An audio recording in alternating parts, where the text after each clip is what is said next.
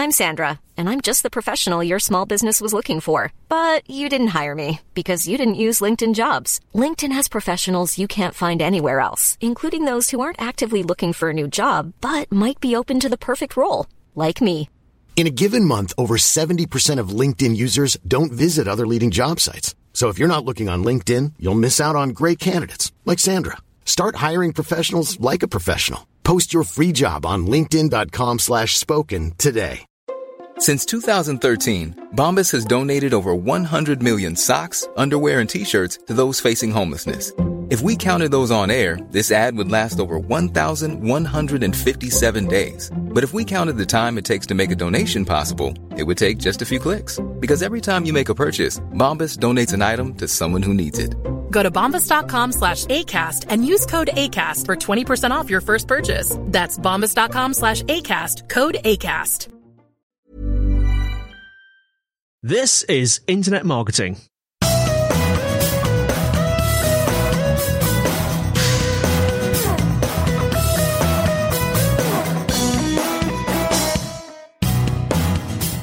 Hello and welcome to the Internet Marketing Podcast brought to you by Site Visibility. I'm your host, Scott Colnut, and with me today is Paul Cowan, CMO of FreshBooks. And we're going to be discussing the intersection between advertising and product. I'm really excited to have you on the podcast and talk about this topic. It's an area for me, Paul, that's really interesting. I love product management, product design. I'm just a software geek and I experiment all the time. And of course, I love marketing and advertising too. And this is the world that you come from. Excellent. Well, I'm glad to be here to talk a little bit about it. So would you mind taking a moment to introduce yourself to our listeners and discuss anything that's happening at FreshBooks right now and your role at FreshBooks? Yeah, for sure. So as you mentioned, I'm the Chief Marketing Officer at FreshBooks. I've been with the company for about a year and a half now. And for those who don't know, so FreshBooks, it's a cloud accounting platform. So we are in that exciting world of accounting software. And our focus is really around helping small business owners manage their books and their business. So, people might be familiar with other folks like QuickBooks or Xero or Sage, and really kind of the difference between us and other folks is that we focused on the owner. Other platforms have really built primarily for accountants. So, ours is really focused on helping manage the day-to-day problems that an owner might face and keep them close to their books instead of having to rely on other folks to do it for them. And can you describe your role in the business? How do you work? How do you bring marketing and product together at FreshBooks? Yeah, for sure. So, the role of any CMO, I see as being kind of, I have three real jobs to do. One is being, first and foremost focused on the customer and just making sure that we're customer obsessed in everything that we do and just in that interrelationship with product that we're always bringing that voice of the customer, whether it's in a segment or market lens, back into the product group to help kind of drive that roadmap. My other roles are around building teams and just making sure that we build the appropriate teams to have the appropriate types of structures that we're able to work with our product organization so that marketing and product are lockstep in terms of understanding what we need to do and when, so that when we're building our go-to-markets and taking new product to market, that we're able to do it. And the other side is around helping tell the truth. So looking at the data and being able to understand what's actually happening in the business and the product with our customers and how they're evolving and changing with our product so that we can help provide that roadmap and look to the future as to what we should be doing, not only just 12 months from now, but of course 5 years down the road as well. And this integration of product and marketing, as I alluded to at the beginning there, is something that I've got some notes in front of me about your career today. And it's always in that middle ground, isn't it, between product and marketing? So I've got here Vice President of Marketing and Communications, Senior Vice President of Strategy and Clients, Chief Marketing Officer and co-founder, and again, CMO at the moment. And I'm interested to know, as a starting point for the conversation today, how the intersection of marketing and product for you, whether you're creating something yourself or you're going into a company, do you think of marketing from the outset? Is that one of the things that you look at first, or do you look at product? Yeah, I think first and foremost, I'm a marketer.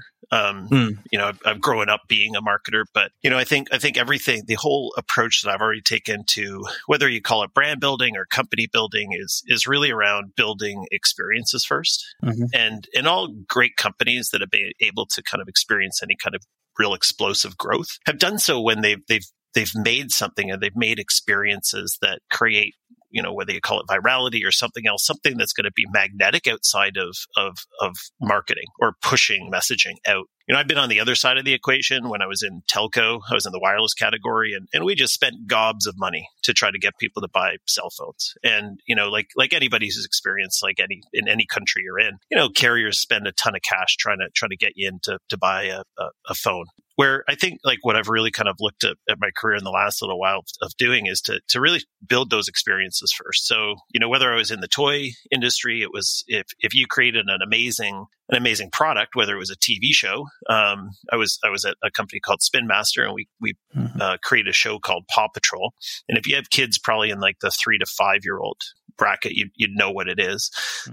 But it ballooned and created this massive snowball effect of demand for those products that we then eventually started bringing to market. And then I think in the software space, it's really about understanding what are those experiences that you can create, those moments within your software that really create these unique experiences that are unlike other bits of software out there as well. I think really kind of dialing in and understanding customer pain points, all those types of things help you do that and create those kind of bits of magnetism within your product. And, at the end of it all, sure, I'm a marketer. I like to be an efficient marketer. Marketers are inherently fairly lazy. We like to do the least amount of work for the most amount of return. So if the product is inherently magnetic itself and people come there just for that, then we don't have to do a lot of additional work to help to drive demand and all that kind of stuff. And there was something that you touched on that I knew I wanted to ask you today anyway. And so I'm going to skip forward to a part of the conversation that I was really interested in is you talked about building marketing into the product, essentially. And I'm really curious to know about any examples that you've seen. So whether that's that you've been a part of or that you've just seen out in the wild that you just love as examples for this podcast. Yeah, sure. It's kind of one of the hardest things to do is to build marketing into your product. I think, when I was at Shutterstock, we did some great things where, a lot of people would come in and Shutterstock, of course, is images and images and videos and music and also kind of in the stock realm. And so discovery is really hard. So building great recommendation engines and things of that effect or being able to codify your brand guidelines and then be able to only see images that would be in association with your brand. Those are all things that were built into that product. And it's marketing because it's always just revealing more stuff, that more content and more product that you can actually purchase from the company as well. So things like that are great examples. I think personally, the things that I've experienced lately, so I bought a new TV. So I bought an LG OLED TV because we got an Xbox over the holidays. And so it was kind of interesting. I just bought it because it was one of the best rated ones, but I've then subsequently bought another because they had built in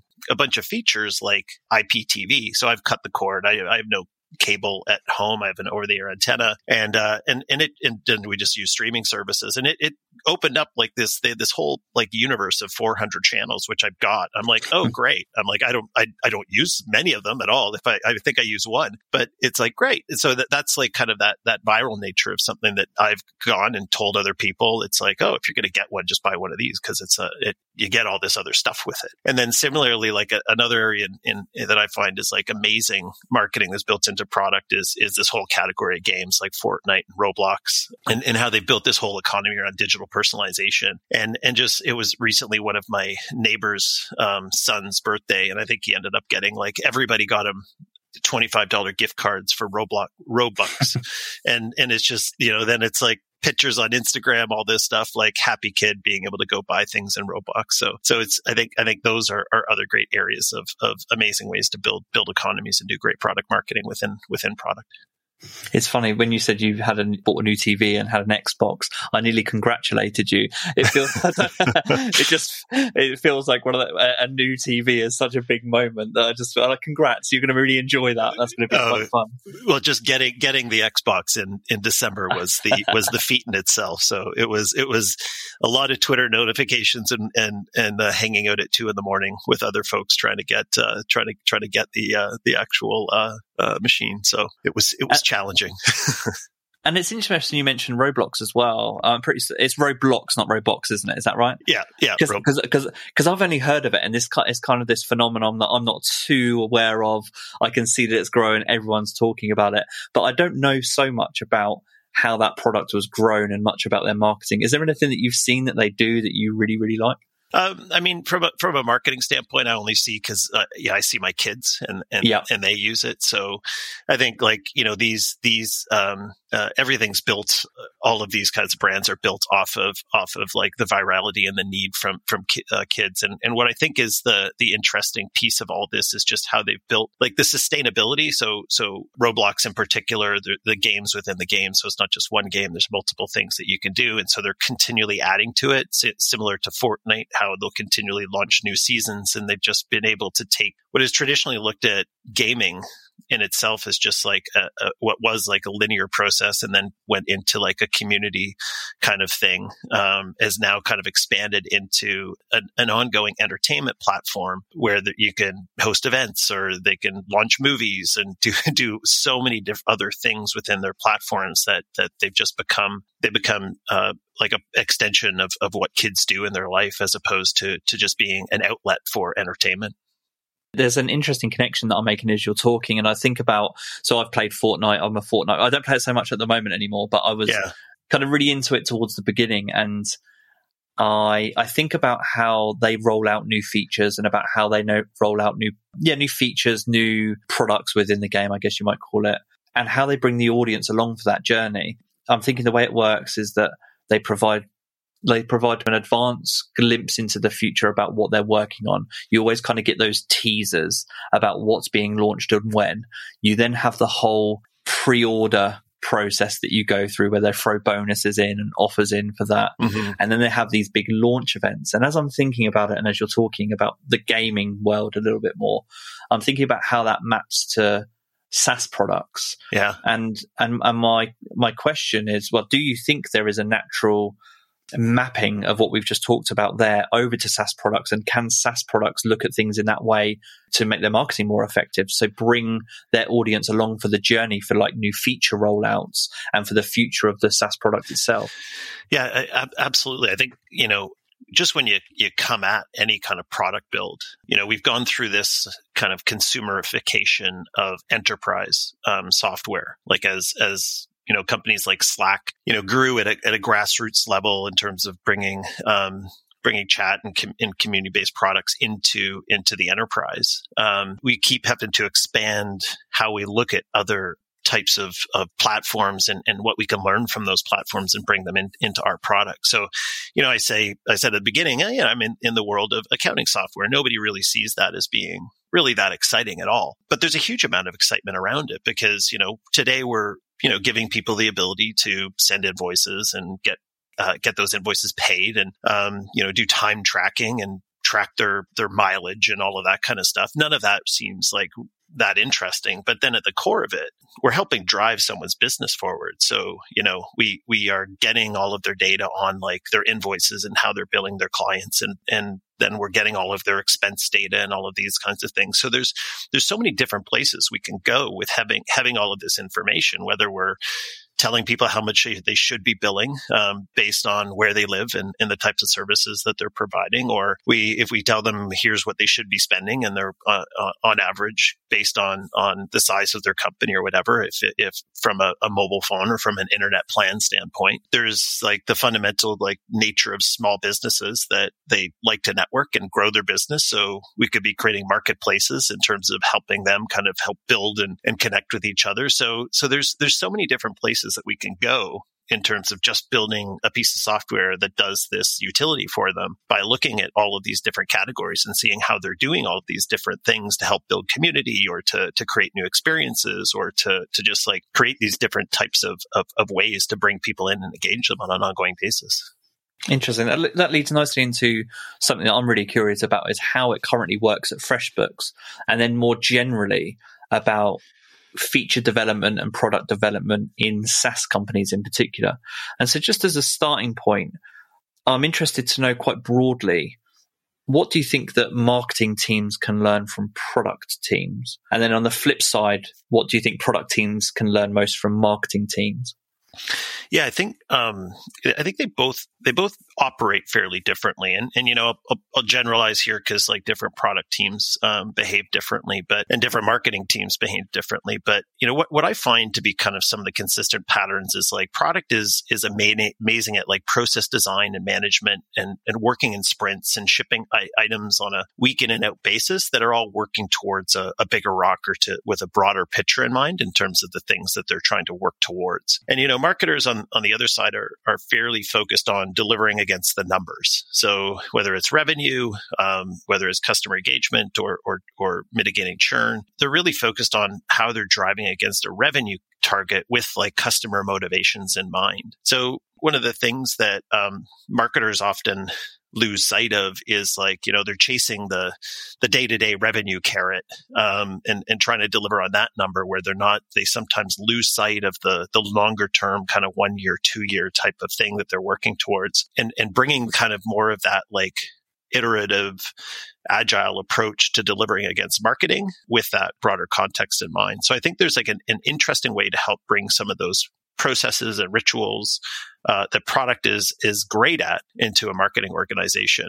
And similarly, what I've seen is that, and this is not universal across all product places, but what I find is that product organizations sometimes lose the customer motivation and understanding at that emotional level on what they're trying to achieve. So being able to bring that back into the product team and having that kind of a bit more of that customer obsession is one of those key things, and not just about kind of like achieving that job or doing that job that they need to do, but really more around that, what is the emotional driver behind what they're trying to feel like and going through the motions as well.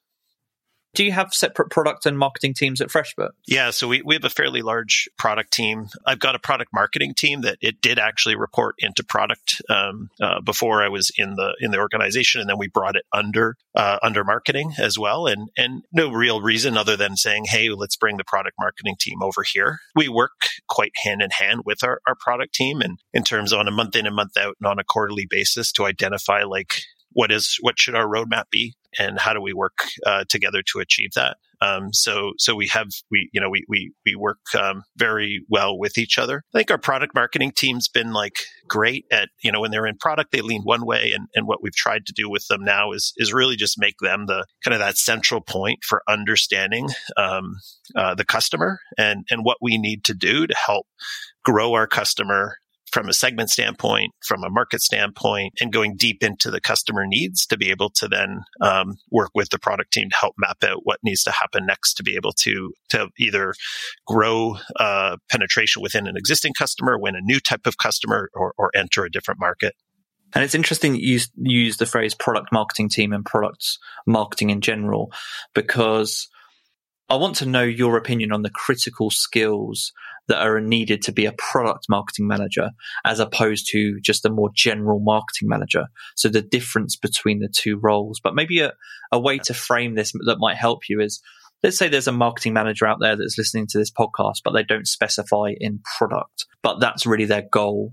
What do you think they can add to their skill set or their repertoire? What do you think they should focus on to become a product marketing manager in the future?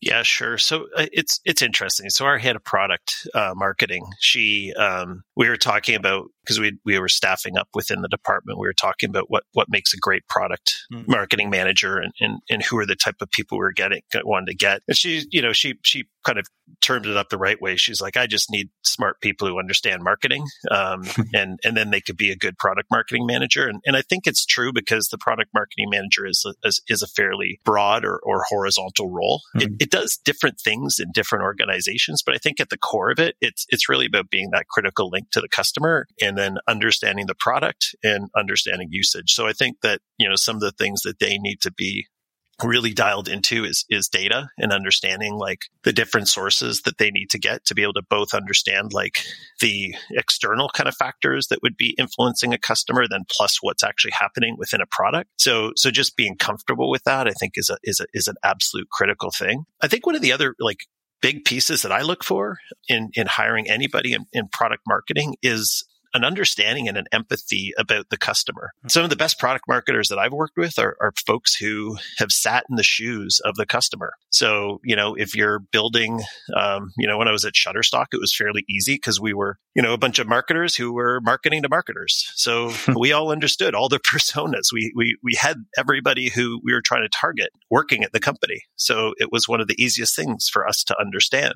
It's different at FreshBooks. We target the SMB audience, and that's a very, very wide and diverse group of customers. And so, what is great is when we have people who have a lived experience. So if we have, folks who have either started a business or managed a business or owned a business, those are all amazing traits to have. Of course, it's very hard to find.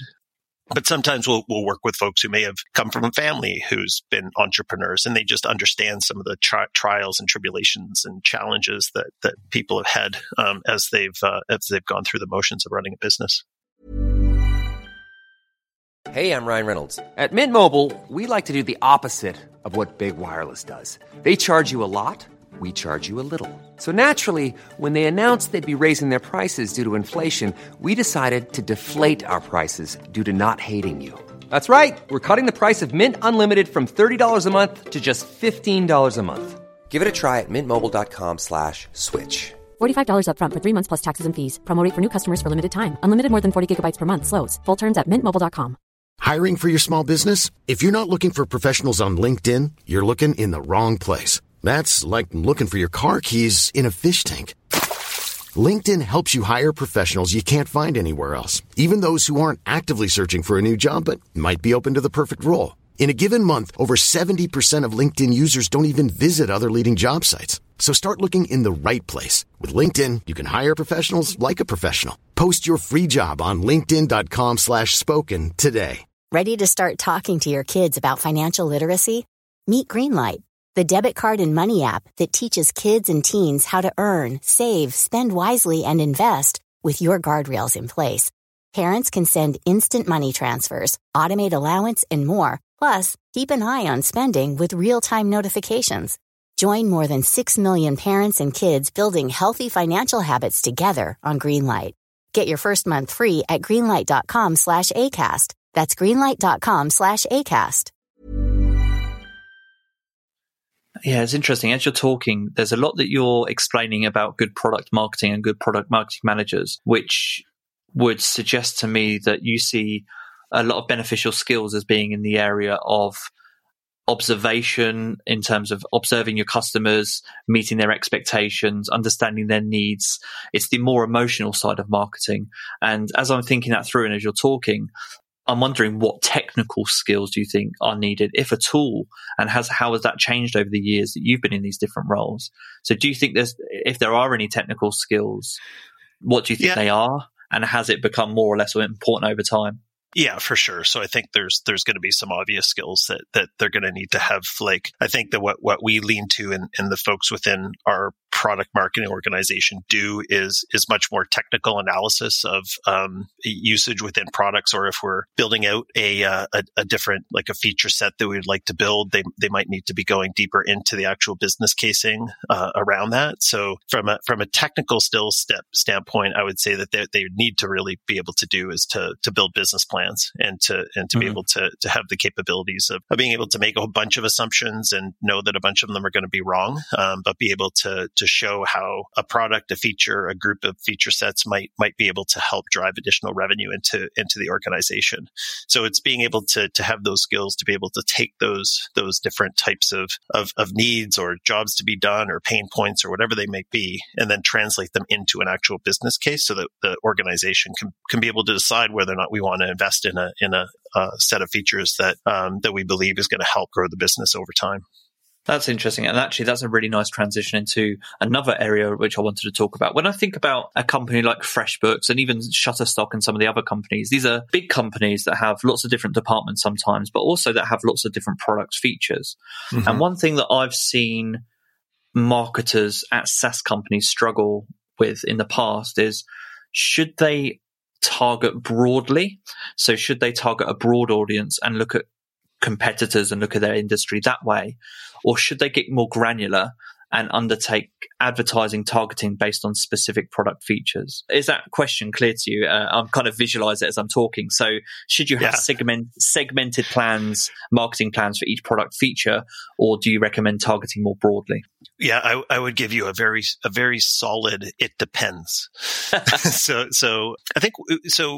I think the main thing to do is to try as much as you possibly can. This is actually where it gets interesting from a marketing deployment standpoint. So one of the things that I think marketers are very bad at is having a regimented way of shipping ads that help understand what messaging drives demand. So one thing I did when I was at Shutterstock was we had a 2-week sprint cycle around a bunch of ads that we would put mainly into channels like Facebook. And we use that as like our barometer to understand what messaging got the best type of response. And so we would try, horizontal messaging, verticalized messaging, feature-based messaging. We would then play with the different types of imagery that we'd be putting in. And so, in those 2-week sprints, we would just basically come up with hypotheses on the Monday and then brief in the creative team and pump out a bunch of ideas. And then, basically spend the second week to be able to put them all together and ship. And then just kept that cadence going and going.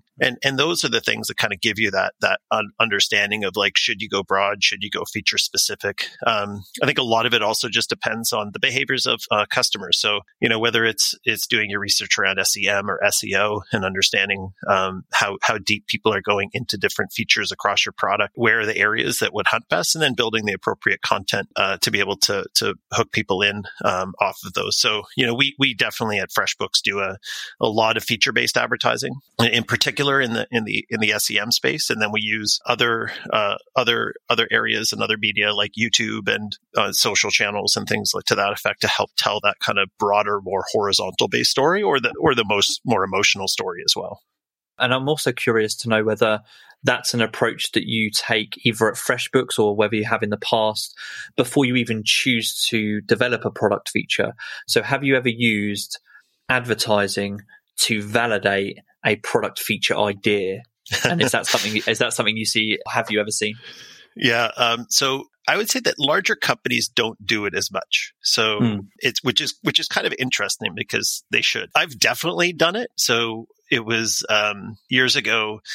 A friend of mine he had a company that he ultimately sold, and he had a crowdsourced network that would produce content for brands. And so most of it was just static images because he wanted to feed them into social channels. And he had a structure and system and big contributor network build out that helped do all this. And so 2 years, or he'd been doing it for 4 years, working great, good product market fit, lots of customer demand. And so when I was chatting with him, I'm like, why aren't you expanding into other stuff like video? I'm like, video's huge and everybody's trying to do it and it's hard. So why don't you go and do it? And he was like very opposed to it.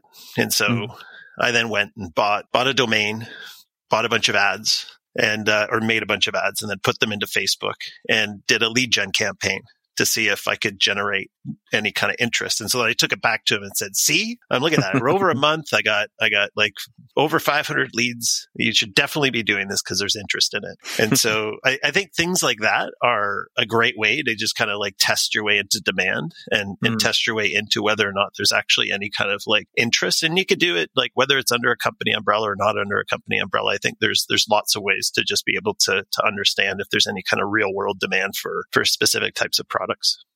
Yeah, that's really interesting. It ties in with the point earlier that you were talking about advocacy. So if you start to market product features and gauge the demand before you even launch the thing, you give yourself the chance to build up a potential audience of people that are interested or that become advocates of that feature or of that product before it even launches. So I really like that idea.